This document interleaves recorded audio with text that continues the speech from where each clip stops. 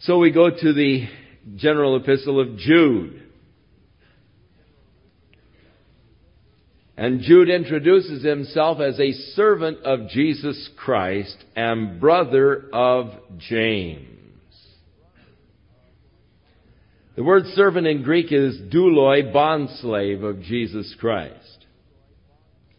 But also adding this identification as brother of James, which leads to a very interesting speculation, which is in all probability correct.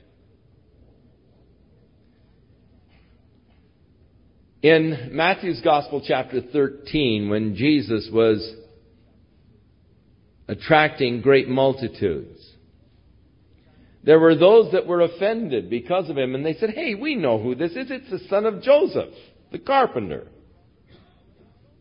And aren't his brothers still around here? James and Simon and Jude." So he is named as a brother of James, but also would make him a stepbrother to Jesus. In Mark's Gospel, also, James and Jude are named as brothers of Jesus. It is a fallacy and invention of the Catholic Church that Mary remained a perpetual virgin. That's just one of the added benefits that they've tacked on to Mary. The perpetual virginity of Mary. Not scriptural.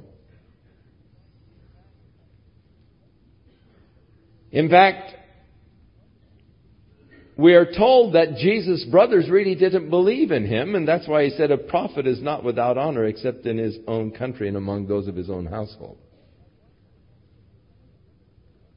And once when Jesus was ministering at Capernaum and the crowds were pressing and he really wasn't able to rest, almost 24 hours a day being compelled by the needs of the people, Mary and his brothers came down to rescue him. They thought he had flipped. The pressure of so many people had gotten to him. So Mary and his brothers came to rescue him from the crowds.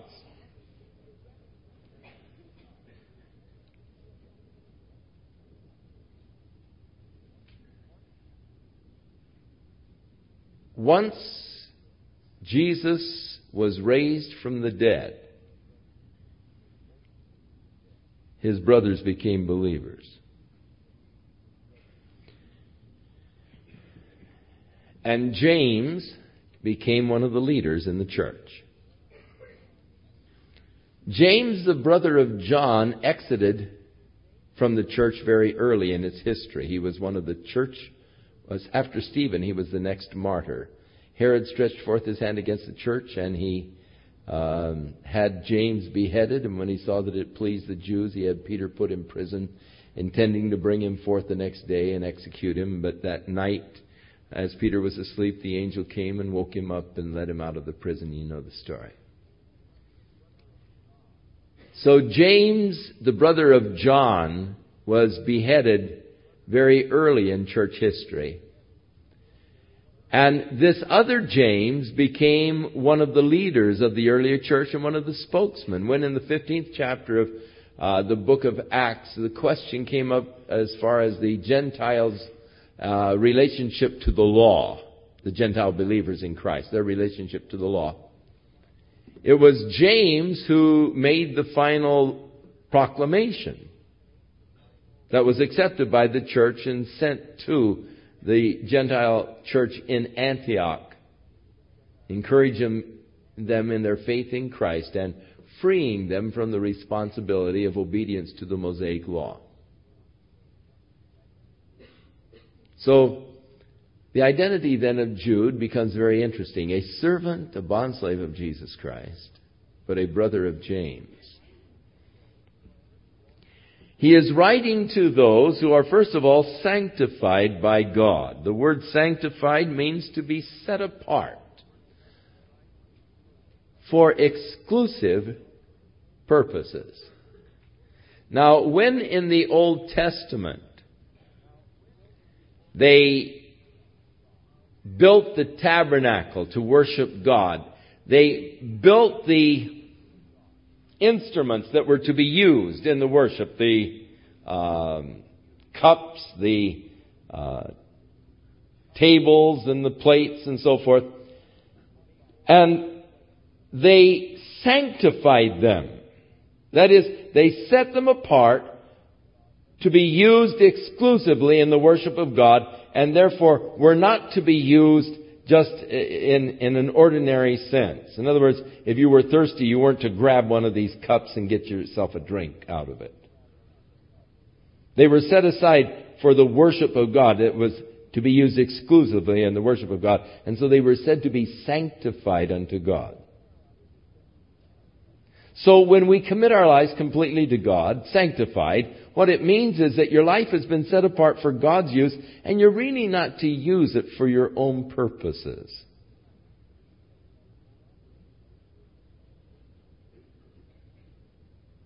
So those that have been sanctified by God the Father and preserved in Jesus Christ, or kept in Jesus Christ, and called. The typical greeting: mercy unto you and peace and love be multiplied. So rather than grace, mercy and peace and love. Now, he said, Beloved, when I gave all diligence to write unto you of the common salvation, it was needful for me to write unto you and to exhort you that you should earnestly contend for the faith which was once delivered unto the saints. Now, his original intention in writing to them was to just write to them concerning the common salvation that they had. But as he sat down to write to them about the common salvation, that was what was upon his heart. The Holy Spirit changed the subject. And the Holy Spirit pressed upon him to write to them, encouraging them to earnestly contend for the faith that was delivered to them. So here's an interesting thing where the Holy Spirit superseded that which Jude was intending to write, the subject upon which he was intending to write. The Holy Spirit superseded, and he writes to them concerning the necessity of holding on to the faith and to the truth that they had received. For again, the deceivers and the false prophets were a problem to the church. So it was needful, or it was impressed upon me, to write unto you and to exhort you that you should earnestly contend for the faith which was once delivered unto the saints. For there are certain men who have crept in unaware, who were before of old ordained to this condemnation, ungodly men, turning the grace of our God into lasciviousness, and denying the only Lord God and our Lord Jesus Christ. So, into the church had come these men. Now, the same thing is true today. There are men in the church, garbed in the robes of ministry, who deny our Lord God and the Lord Jesus Christ.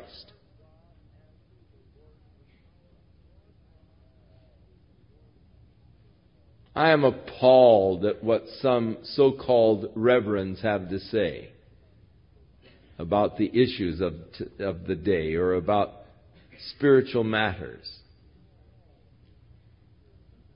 I'm appalled when ministers sue President Reagan for declaring the year of the Bible, saying that that's unconstitutional. He has no right to do so. Ministers sued him. rather than rejoicing that a president is pointing the people to the right direction for guidance for the nation. But they are the same kind that had crept into the early church. Hey, this has been the curse of the church from the beginning. Those who purport to speak for the Lord, or those who purport to be servants of Christ, planted really by Satan to undermine the faith of the simple people.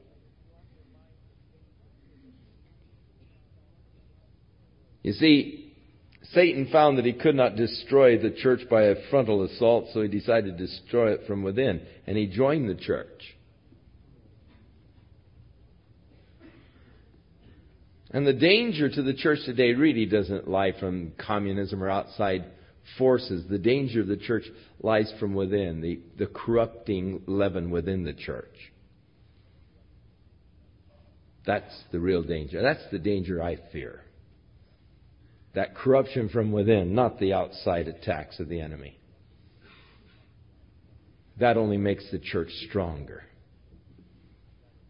But the church is weakened by these forces within. And you think I'm bad, wait until we find out what he has to say about them.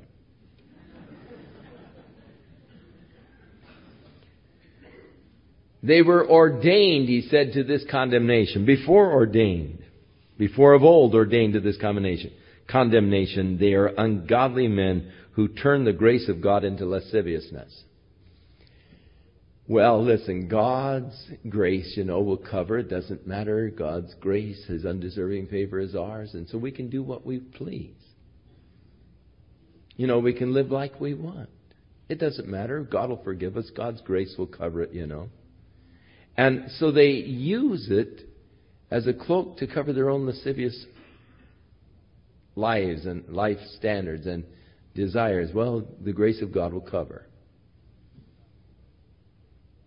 Peter warned about those also who had twisted the words of Paul.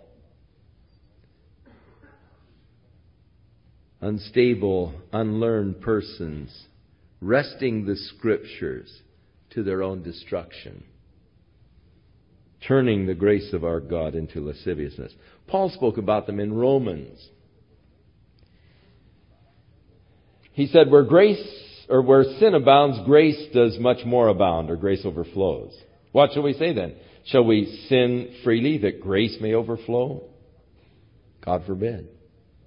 He talked about those who were in the church who were saying, hey, my rotten lifestyle is only proving God's grace and love. I'm just a good example to people how God can love such rotten persons, And so it's bringing glory to God. My evil, vicious living brings glory to God because people say, look, God forgives and God loves even a person like that. And they were saying, now how can God condemn me when, my life is really bringing glory to Him? Paul said, whose damnation is just. They denied the only Lord God, our Lord and our Lord Jesus Christ. I will therefore put you in remembrance that though you once knew this. It's interesting how we needed to be reminded often of the things we already know. Peter said, now, I know that you know these things, but I feel it necessary to write them unto you and bring you into constant remembrance of them.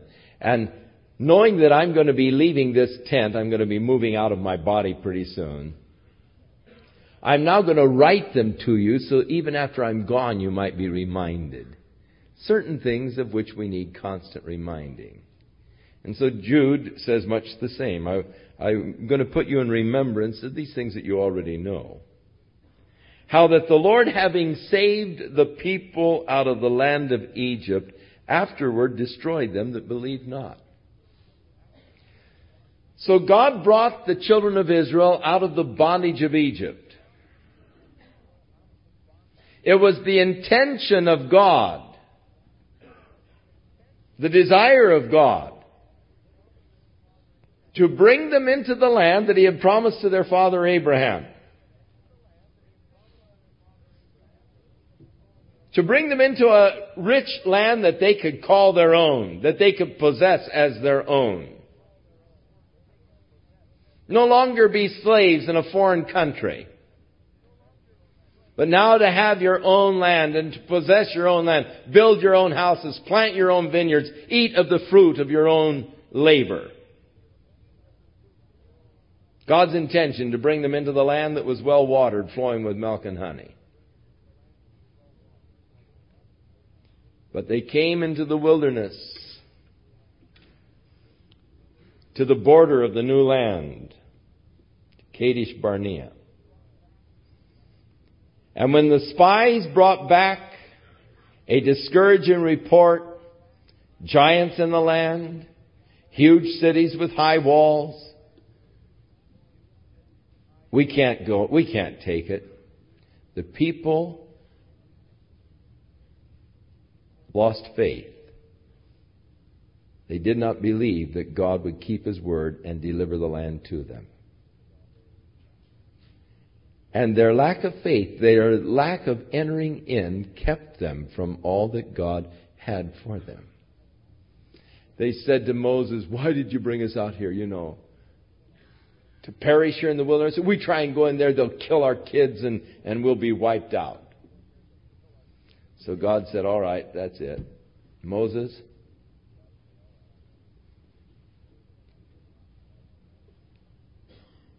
I will not allow them to go into the land now. But they will wander here in the wilderness for 40 years until they all die off. And their children that they were worried about being slain, they will go in and take the land."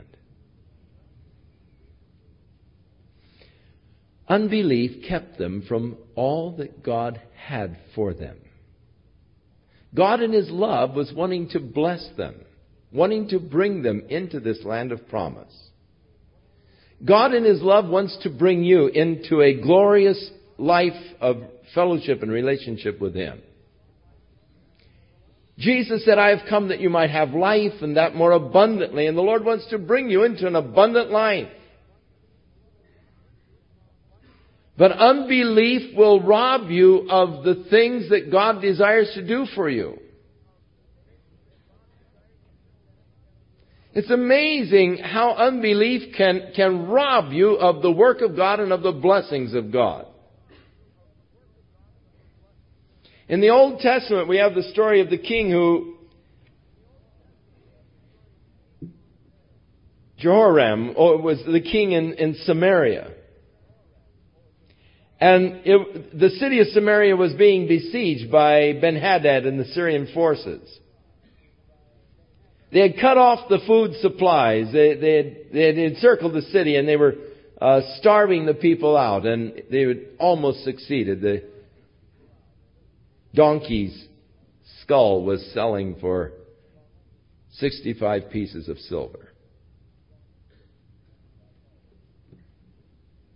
People began to boil their own children and eat them.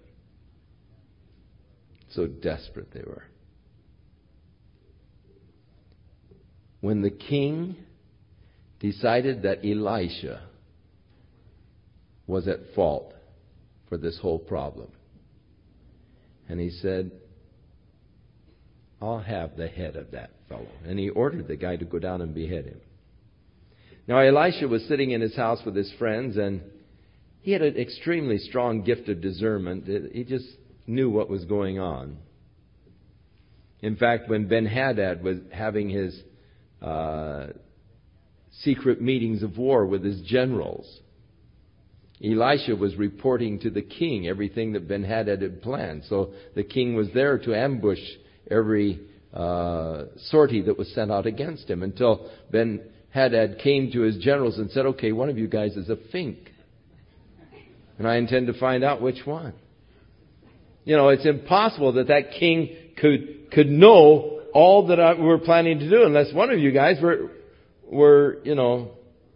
telling. And so the general said, "That's not so. We're all of us loyal to you, but there's a guy over there in Israel, and he knows what you tell your wife in the bedchamber. I mean, you can't even talk to your wife without that guy knowing what you're saying. You know, I mean, he had a very keen gift of discernment. And so he was sitting with his friends and he said, look what that son of a murderer is planning to do now. He's sending a guy down here to get my head. Can you beat that? He said, when the guy knocks on the door, open the door hard and hold him fast. Pin him. For behold, his master is right behind him. So the knock came on the door and the guys opened it up and pinned the guy behind the door. And here came up King Jehoram and his head of state. And he said, you got you now. You've been troubling Israel. And Elisha said, come on. You're the one that's brought on the problems. You're the one that's introduced the worship of Baal and turned the people after these other gods. And it's because of you that the problems have come. But he said, tomorrow, in the gate of the city of Samaria, they'll be selling a bushel of fine flour for 65 cents. Now the man on whom the king leaned said, crazy. If God would open up windows in heaven, such a thing couldn't be. He didn't believe the promise of God. And Elisha said to him, fellow, you will see it, but you won't eat it. That night, God caused the Syrians to hear a noise that they interpreted as chariots of the king of Egypt. And they fled, leaving their camp and all of their supplies intact. In the morning, they opened the gates so that the people of Samaria could go out, who had been starving to death, remember, to go out and get all of the booty and all the loot that was out there. And the king said to this guy who had said the night before, if God would open up windows in heaven, and the prophet said, you'll see it, you won't eat it. He said, you go down there and you stand in the gate, keep order. As the people are going out the gate, hey, the people are so hungry, they trampled this guy to death. He saw it. God provided, but he didn't eat it. That's the price of unbelief. Even when God keeps His word, you're not able to partake of it. Unbelief can hold you back from what God has given, what God desires to give, from the blessings of God. The children of Israel, through unbelief, and we read in the Psalms, they limited the Holy One of Israel through unbelief.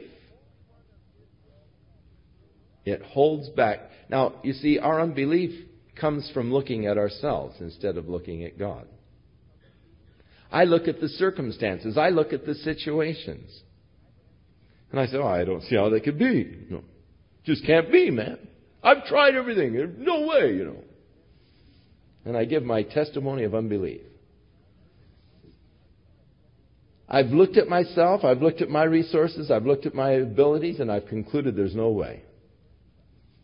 But you see, that's because I looked at me instead of looking at God. Unbelief always comes from looking at myself and the situation in light of myself. Faith always comes from looking at God. Turns away from the situation. Abraham considered not his own age, about 100 years old, nor yet the deadness of Sarah's womb, about 90 years old. He staggered not at the promises of God through unbelief, but being strong in the faith, he gave glory to God,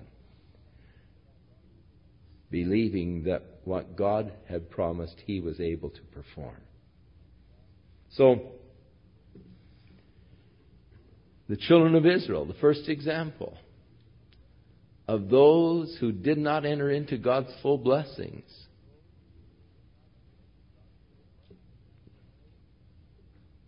Because of unbelief.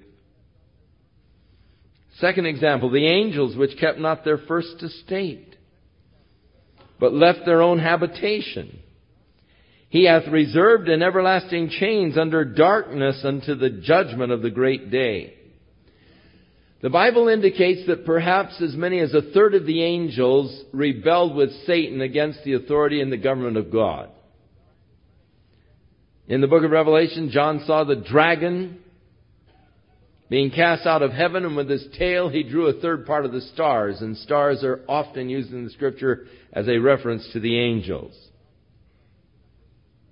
We know that there are angels which did not keep their first estate. They are mentioned here. It was this commingling of angels with men before the flood that brought the flood upon the world. The sons of God saw the daughters of men, that they were fair, and they went unto them, and their offspring were giants. Genetic manipulation before the flood. And so these, no doubt, are the angels, kept not their first principles, that God has now in chains of darkness awaiting the day of judgment. Angels dwelt in the very presence of God. They were servants of God, messengers of God, doing His bidding, His work. And these glorious creatures, higher in creation order than man, unredeemed man. They will be lower than us in our redeemed state. In our glorified state, we will be judging them. But in the natural state, God made Jesus a little lower than the angels for the suffering of death. You see, angels can't suffer death. But He made Jesus a little lower than the angels for the suffering of death. We see Him now crowned with glory and honor, according to Hebrews. These creatures of God, dwelling there in the presence of God, the glory of God, kept not their first estate, their first principles. And now are reserved in everlasting chains under darkness unto the judgment of the great day. Third example, Sodom and Gomorrah. Cities about them in like manner, giving themselves over to fornication and going after strange flesh, are set forth as an example, suffering the vengeance of eternal fire. And God sent fire and brimstone and destroyed the cities of the plain, Sodom and Gomorrah and those cities of the plain. Cities that existed in this beautiful verdant valley that was well watered. Tropical climate. Great soil. Produced food without any effort. You see, as cultures develop, the first thing is, in the primitive cultures, a person is usually capable of producing enough food to keep himself alive. With primitive tools, primitive cultures, and this is what you find in areas where you really don't have any culture kind of a development. The reason why is that people can only they have to work all day just to provide food. I mean, that's basic. You've got to have food. Now, it is not until the means of supplying food develop to the extent that one person can produce more food than what he needs for his own use. The surplus of agriculture is the necessity for the development of any kind of a society or social structure within a community. So, you have a fellow who is busily engaged in providing his own food. He has to make his own tools. He has to make his own hoes. He has to make his own plows. And he has to, his whole effort is into providing the food for himself, for his family. Now, as you begin to develop, here's a fellow who is especially skilled in making plows. So he starts making plows because others are able to produce more food than what they themselves need for their own personal use. And now they can trade their food for his plows. He's particularly adept at making plows. So he spends his time now making plows, and he trades his plows for food because they can now produce more than what they need for themselves. And that's how your society develops, is through an agricultural surplus. Now, they were able to develop the agricultural surplus in this Jordan Valley because it was so rich and verdant, so productive. You didn't have to work so hard to create enough food for your needs. So we are told in Ezekiel that in Sodom they had an abundance of bread and idleness of time, because it was such a productive area. So that really natural advantage. I mean, you live in an area like that where you don't have to work so hard to provide the food for what you need. You can develop now a beneficial social structure. But instead, they use their idleness of time in just following after the flesh. Homosexuality became a very prominent thing. Strange flesh, he calls it here. But it was homosexuality that really developed there in Sodom.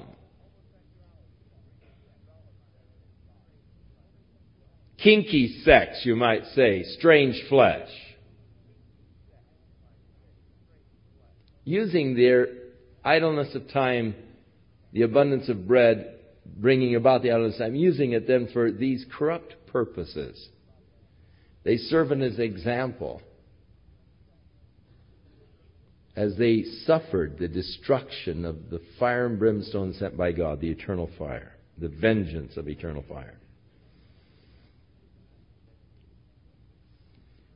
And in the same way, these filthy dreamers, that is the apostate teachers, they defile the flesh, they despise dominion or authority, and they speak evil of dignities. Yet Michael, the archangel, when contending with the devil, he disputed about the body of Moses and dared not to bring against him a railing accusation, but said, "The Lord rebuke thee." Now here's an interesting insight that the Bible doesn't give us any place but right here, and that is, we are told in the Old Testament that the Lord buried Moses. Moses went off from the camp and God buried him. They never found his grave. They never found his body. The Lord buried him. He died somewhere in the area of Moab. Mount Nebo, able to look over and see the land that God had promised, not able to go over.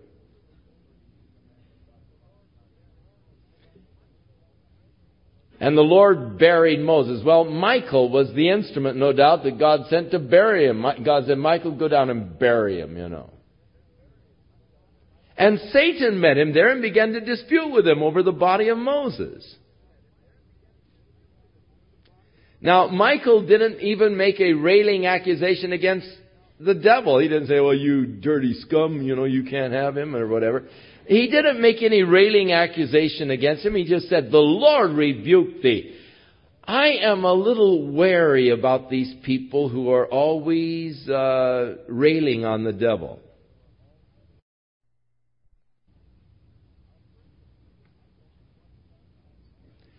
I'll personally tell you, I don't want any confrontation with the devil. In fact, I always want the Lord between me and the devil. I don't want any personal confrontation with him. I want the Lord between us.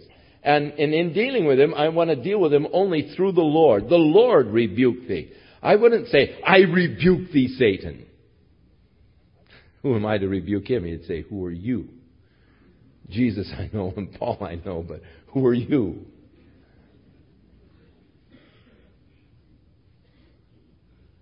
But the Lord rebuke thee. Yeah, that's all right. I can handle that. Get the Lord between him and me. And that I can handle. So even Michael, one of the greatest angels in heaven, didn't make railing accusations against Satan, but said, "The Lord rebuke thee." But these filthy dreamers, these false teachers that were perverting the truth within the church, they were speaking evil of the dignities. They were speaking evil of the church leadership, of the apostles. How many times they would come in and run Paul down He's not a real apostle, Paul's a renegade, Paul's this. And here he was, anointed of God and doing such a great work. And these false teachers, though, they always try to improve their stock by running down someone that God is using. It makes them look better if they can find flaws in some one that. So people take pot shots at Billy Graham. You see, if I can find faults in Billy Graham, well, hey, I'm able to judge him, and if he would only do this and that and the other, then he could be as successful. As though. But people do that. They try to raise. Well, someone said, "You'll never gain ground by throwing mud." But yet that seems to be the philosophy of many people. They try to, increase their stock by tearing down someone else. They speak evil of things that they don't even know about. This is so true, and it's crazy. But, there are people who have spoken evil of the work that God is doing here, and they don't even know about it. They've never been here. I'm amazed at some of the articles I've read in magazines and papers and so forth about things that are supposedly happening here at Calvary Chapel. And in the days when the hippies were around, someone with great authority said, I was at one of those houses and, the kids climbing up nude in the trees to read their Bible, smoking a joint,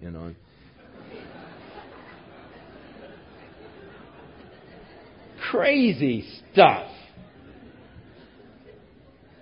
They speak evil of things they don't even know about. Have never bothered to examine. But what things they do know naturally as brute beast, you have a certain innate natural knowledge. They even corrupt that. Woe to them. They've gone the way of Cain. The way of hatred. The way of bitterness. The way of the works of the flesh, rather than relying upon the work of God. They've run greedily after the error of Balaam.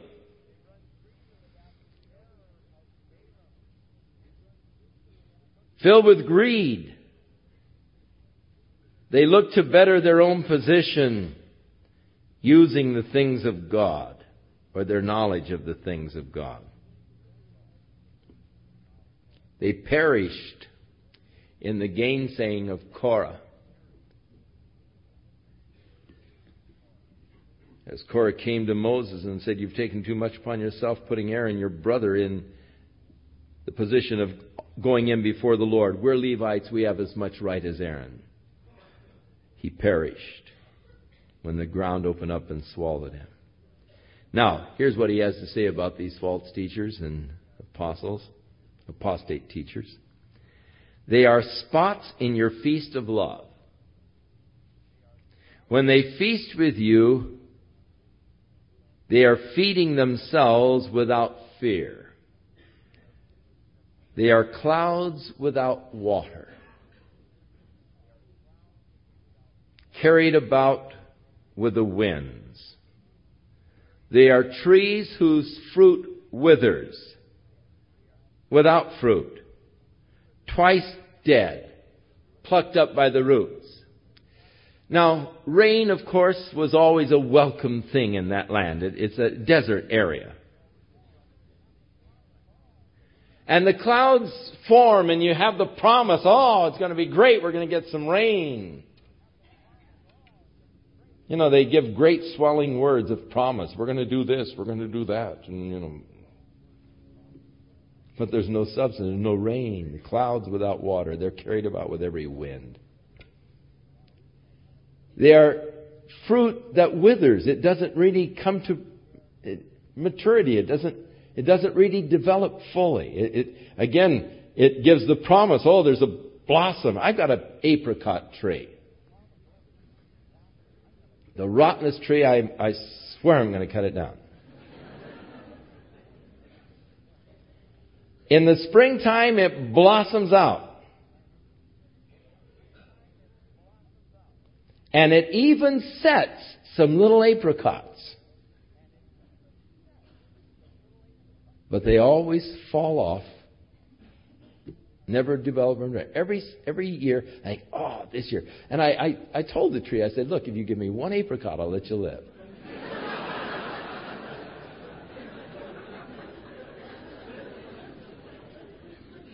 And that tree's got to go. It gives the promise, but it never produces. Apostate teachers, they give all kind of promises they never produce. The fruit withers, it dries up. They are like raging waves of the sea, foaming out their own shame. Just driven. No real purpose, just raging waves, foaming.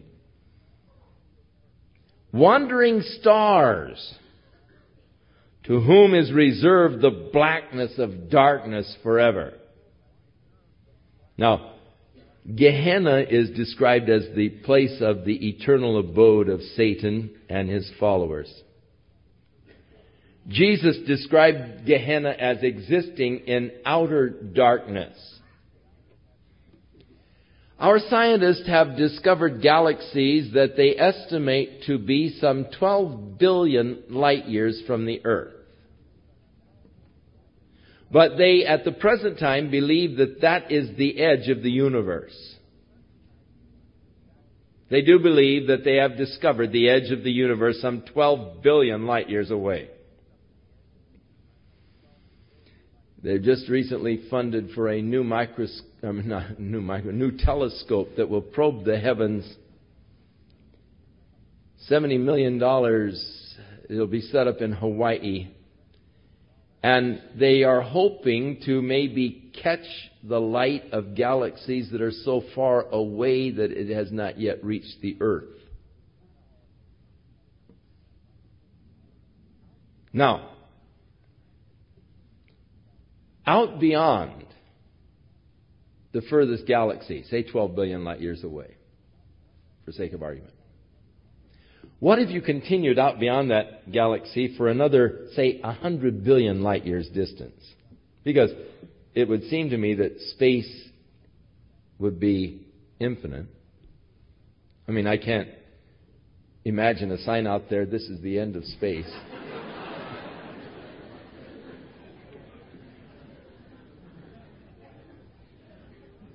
So imagine being able to travel beyond the furthest galaxy, say another 100 billion light years. But they wouldn't really be light years because light wouldn't get out that far yet. You'd be in total darkness. Have you ever been in total darkness?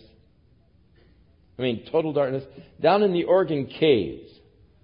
You get way down there in the caves and then they turn off the lights and they say, you can now experience total darkness. It's so dark you can feel it. In total darkness you feel. It says that there was a darkness in Egypt that they could feel. And you can actually feel total darkness. I mean, it's a awesome sensation to be in total darkness. It's something that's very rare. But to get out that far into the universe, you would go out into total darkness. What a fitting place for God to put the people who hate the light. Jesus said they will not come to the light because they hate the light. Outer darkness, to whom is reserved the blackness of darkness forever. Now that would be awesome. And Enoch also, the seventh from Adam, prophesied of these, saying, behold, the Lord cometh with 10,000s of his saints. Now, this reference to Enoch prophesying behold, the Lord cometh with 10,000s of his saints, is found in the book of Enoch, which is known as an apocryphal book. An apocryphal book is a book whose authorship is questioned and has not been brought in and accepted as a part of the canon of Scripture. There are doubts as to its authenticity or of its inspiration. The book of Enoch, the apocryphal book of Enoch, is such. Now, Jude, no doubt, was aware of this statement from Enoch from somewhere. The book of Enoch does have this statement in it, but the book of Enoch that we have, the apocryphal book of Enoch, didn't show up until about the 2nd century. So, whoever wrote that book of Enoch could have known that Jude made reference to it and so included it in the book of Enoch so that it looked like it was a very authentic book. But that book of Enoch, the apocryphal book, did not turn up until the 2nd century. It was not, of course, one of the books that was copied by the Hebrew scholars that wanted to put the Scriptures in the Greek language, the Septuagint, so that the Jews of Jesus' day could understand the Scriptures or read them for themselves. So, he does make reference to this prophecy of Enoch. So Enoch was a prophet. He was a man that we know walked with God, was not, for God took him. Before God took him, he had this testimony that he pleased God, but without faith it is impossible to please God. For he who comes to God must believe that he is, and a rewarder of those that diligently seek him. So he was a man who was raptured before his time. He experienced the rapture several thousand years before Christ. Actually, he was raptured before the flood. He was the 10th from Adam, 10th generation from Adam, or 7th was it? 7th from Adam. 7th generation from Adam. So, Enoch testified that the Lord is going to come with 10,000 of his saints. Now, when Jesus comes, we're going to be coming with him. And when Christ, who is our life, shall appear, then shall we also appear with him in glory. In the 19th chapter of the book of Revelation, as Jesus mounts the white horse to come back to the earth, and the armies that came with him riding on white horses, the church returning with Christ in power and glory to establish the kingdom of God upon the earth. So, Enoch prophesied of these things. Behold, the Lord cometh with 10,000 of his saints to execute judgment upon all. Now, in the prophecy of Isaiah chapter 61 of the coming of Jesus Christ, the one that Jesus read in the synagogue in Nazareth, the prophecy of Isaiah said to execute judgment, to proclaim the day of the Lord. Jesus did not read this portion of the prophecy. But he closed the scroll of Isaiah before he got to this portion. Because his first coming was not to include the judgment. That's to be in the second coming. And in Matthew's Gospel 24:25, where he talks to them about his second coming, then, when he comes, he will gather together the nations for judgment, and he will separate them as the shepherd separates the sheep from the goats. Now, behold, the Lord cometh with 10,000s of his saints to execute judgment upon all, and to convince all that are ungodly among them of all their ungodly deeds which they have ungodly committed, and of all of their hard speeches which ungodly sinners have spoken against him. Day of judgment's coming.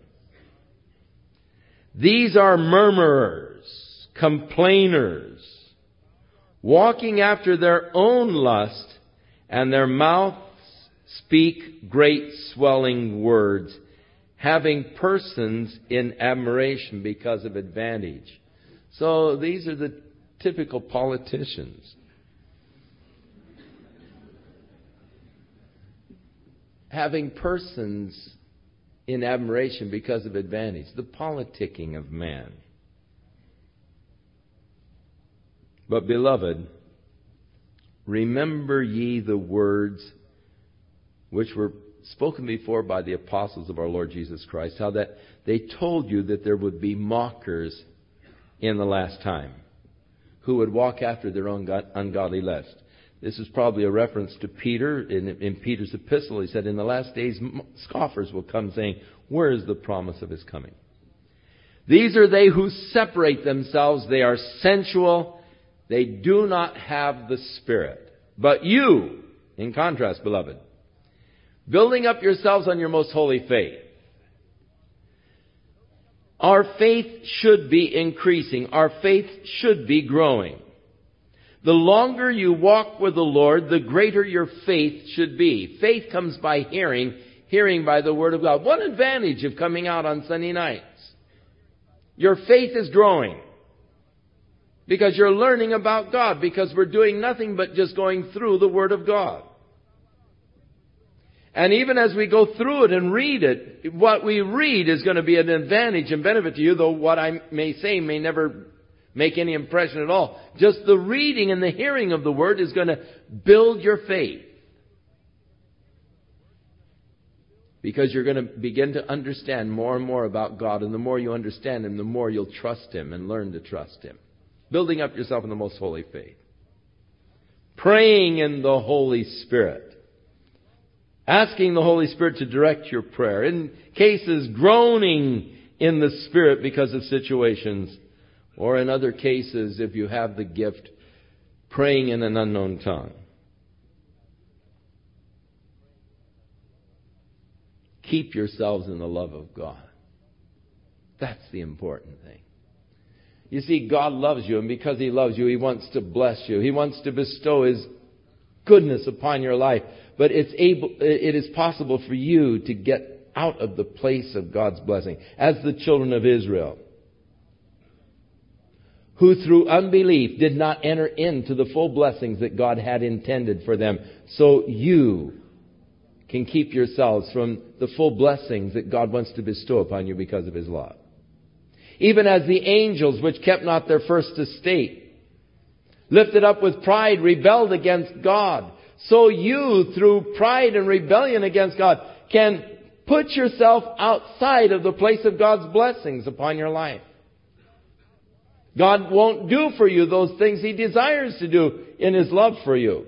So as those of Sodom and Gomorrah who used their idleness of time in the pursuit of their own lust, so you, giving yourself over in this day of idleness of time and abundance of opportunities of going after your own lustful desires, if you use the idleness of time in the pursuit of your lust in the flesh, you're going to move yourself away from the place of God's love and God's blessing. That is, God can't do for you what it doesn't cause God says, well, I don't love him anymore. Look at the way he's living. No, God still loves you, but He weeps. He can't do for you what He wants to do. Because your life is inconsistent with Him. Like Cain, if you allow hatred to fill your heart, God can't bless you. Like Balaam, if you allow greed to fill your heart, God can't bless you. Like Korah, if you allow jealousy to master your life, God can't bless you, can't do for you what He wants to do. Keep yourself in the love of God. Keep yourself in that place where God can do all that He is wanting to do for you because of His infinite love. As we look for the mercy of our Lord Jesus Christ unto eternal life, looking for the Lord to come again at any time, looking for the glorious appearing of our great God and Savior, realizing that this could happen tonight. And all of these things of the material realm that we've been working on, building up and so forth, poof, are going to burn. And then the only thing of value you're going to possess are the spiritual things. The whole material gain will be gone. And some of you who may be materially very rich could be spiritual paupers. So you're rich for a few years and you're a pauper for eternity. Oh, yeah, you'll be in the kingdom, but barely. The Bible says that we should pray that we might have an abundant entrance into the kingdom of God. You said, oh, I thought salvation wasn't by works. Of course it isn't. You can't work To receive a gift, salvation is a gift. But we will be judged according to our works, and our place in eternity will be determined by our works. Not salvation, that's a gift of God. But there will be positions within the kingdom. Ranks within the kingdom, determined by the faithfulness in our stewardship now.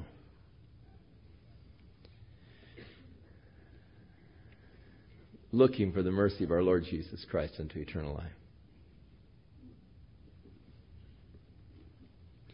Several years ago, a fellow came up to me here in the church. He said, "Chuck, I want you to have a new car." I laughed. I said, "I never buy a new car. Too much depreciation, I let someone else take the loss." He said, "I own a dealership here in Orange County, and I want you to come over and pick out the car you want, and I'm going to take the depreciation off the price." He said, "I'll give it to you at my cost. And you can pick all the options that you want, and I'll put them on." So I went over to the dealership, and I picked out my dream car. All the options that General Motors offered. The color I wanted. They sent the order into Detroit, and they manufactured the car, and then he called me up and said, "Your car is here." So I went over to pick it up. Turned in my old used car and drove out of the dealership with this brand new car. First time I'd ever had a brand new car. The smell was all mine. Belonged to me, you know. That special new car smell. As I drove out of the dealership, I knew that everybody was watching me. Admiring that car. You know, as I drove down the street, I could see people's heads, at least I thought I did, turn and look at that fancy car. You know, oh man, it was nice to drive. All the way home, I was praising the Lord. Worship, Lord, you're so good. Wow, Lord, you're this is outrageous, Lord. I love it. You know, so good to me. I love you, Lord. My wife had said, "Honey, would you pick up some milk on your way home?" So I went to Alpha Beta. While I was in the store, wheeling the cart around the store, getting the few things my wife wanted, just praising the Lord. Because I knew as I got out of that car in the parking lot, everybody was out there just looking at that thing. Man, was I enamored by it. "Oh, Lord, you're so good. I love you so much. Oh, my Lord, this is glorious." You know, and got to the check stand, checked out. Came out to the car, and there, in the driver's side, my door, some stupid, inconsiderate nincompoop had opened up their car door carelessly, recklessly, put a ding, a dimple. I hadn't even gotten home yet. I was so mad. I quickly tried to see if there was any paint sample there. Play detective, see if I can get the color of the car. Maybe it's still here in the parking lot and I can pound on somebody. Boy, was I upset. All the way home from the store, I was just miserable. Rotten people, rotten world. I hate people, you know. Inconsiderate. Boy, you can be glad I'm not God. I'd have sent half the world to hell in a moment.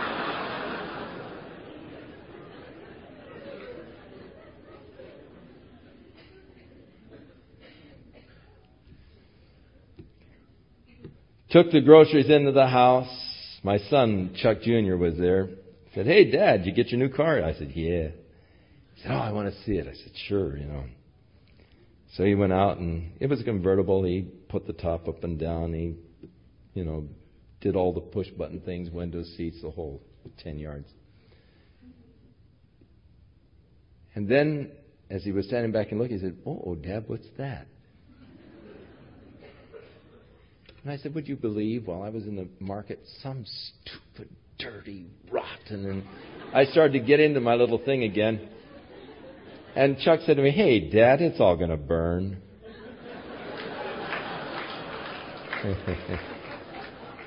And I said, "Thank you, son. I needed that."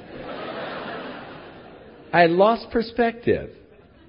The shininess of the new car, the luxury appointments and all. I had lost perspective. I forgot that the whole thing was going to burn. Hey, the thing did burn, I guess, on the highway. I got a thing from the DMV the other day and wanted to know if I knew anything about that car. I said, "Hey, I sold that car years ago." "Well, it's been abandoned on the highway, the engine's blown up." It's all going to burn.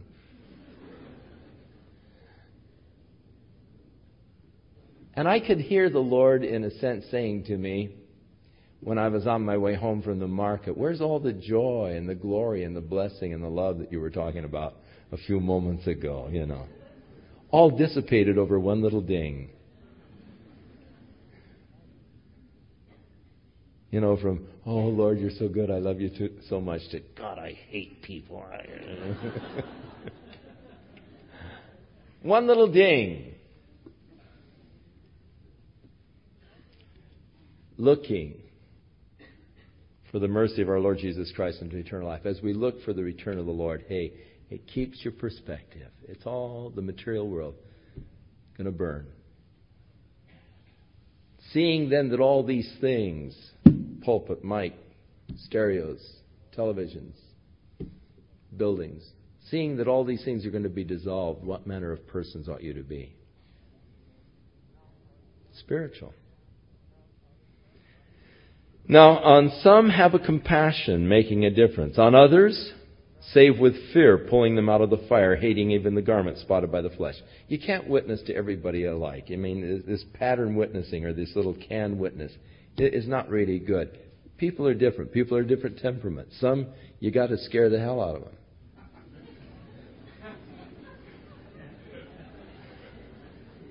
Others are drawn by love. Some win with compassion, making a difference. Others, by fear, pulling them out of the fire. What's that mean? Now,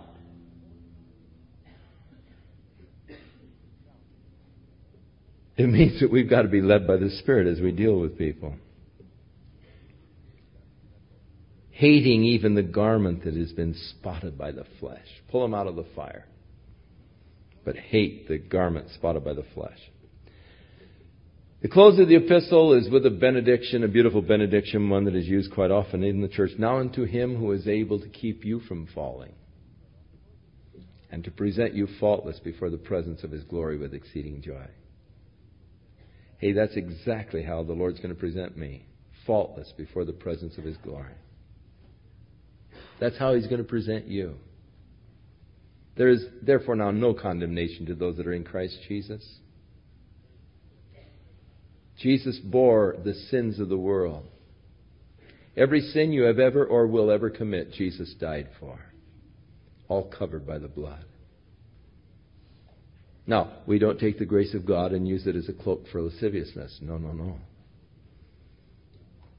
He who does evil doesn't really know God. But thank God for those who believe and are trusting in Jesus Christ and seeking to walk. We may stumble, we may fall.